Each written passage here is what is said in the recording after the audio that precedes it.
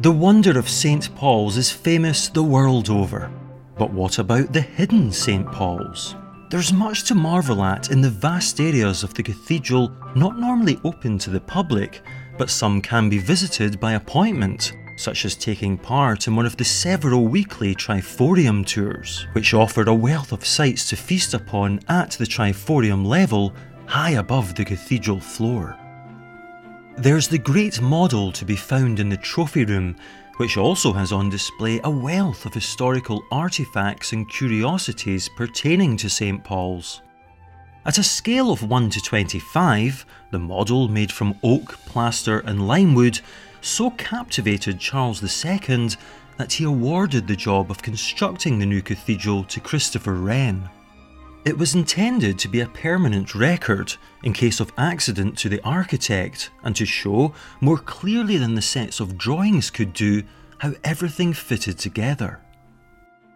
Designed to be walked through at eye level to suggest the experience of the real interior, the model was constructed from full-size drawings scaled up by Wren and his assistant Edward Woodroffe, and was completed in August 1674 at a cost of about £600, the price of a good London house.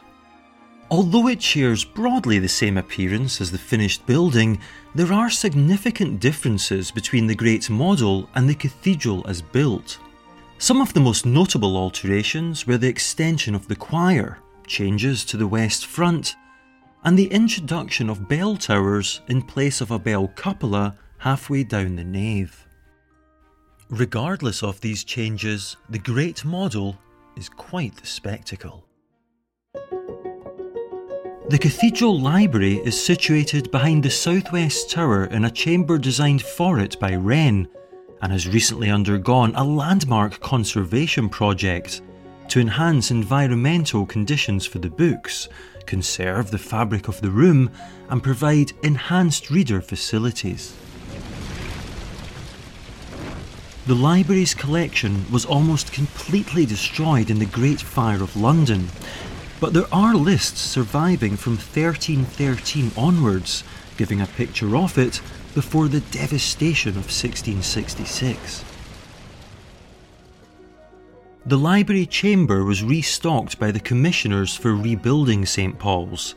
They bought collections, including valuable Bibles and liturgical texts, and were fortunate to receive a generous bequest in 1712 of nearly 2,000 volumes from the library of Henry Compton, late Bishop of London. With more acquisitions over the next 3 centuries, the subject strength of the historical collections lies in theology, church history, and patristics. Current acquisitions are restricted to major works on the history of the church in England, on Wren and the building of the cathedral, the church in the city, and alumni material. Quite awe-inspiring is the geometric staircase designed by Christopher Wren in 1705 and built by William Kempster, with 88 stone steps appearing to float while rising for 50 feet. With only a small fraction embedded in the wall, each step is perfectly shaped to balance the one before and after itself, with no other means of support. It's not surprising that this breathtaking piece of architecture has appeared in several feature films, including, perhaps most famously, Harry Potter and the Prisoner of Azkaban. Just by walking around the upper levels of St. Paul's, one can stumble on an array of fascinating objects, such as extravagant marble pulpits, lecterns in the shape of a golden eagle, and around 800 architectural stones from the old St. Paul's destroyed in the Great Fire. There are also spectacular views down the nave from above the Great West doors. Aside from these Triforium highlights, there are still more surprises in store.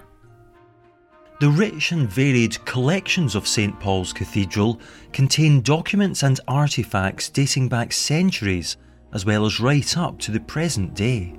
Just one example of this can be found in an archive room high above the Dean's Aisle, by way of a large watercolour and ink map showing the formation of American troops on D-Day.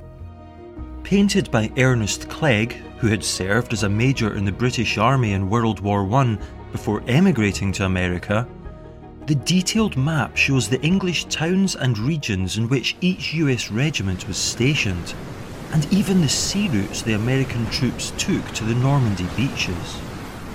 A quite priceless and compelling historical document, among many others. For a building that is instantly recognisable to so many, it's somewhat surprising that considerable areas of St Paul's are to a large extent unknown and indeed unseen by the vast majority. But thankfully, the public can gain access to much of it and marvel at a place that has so much more than initially meets the eye.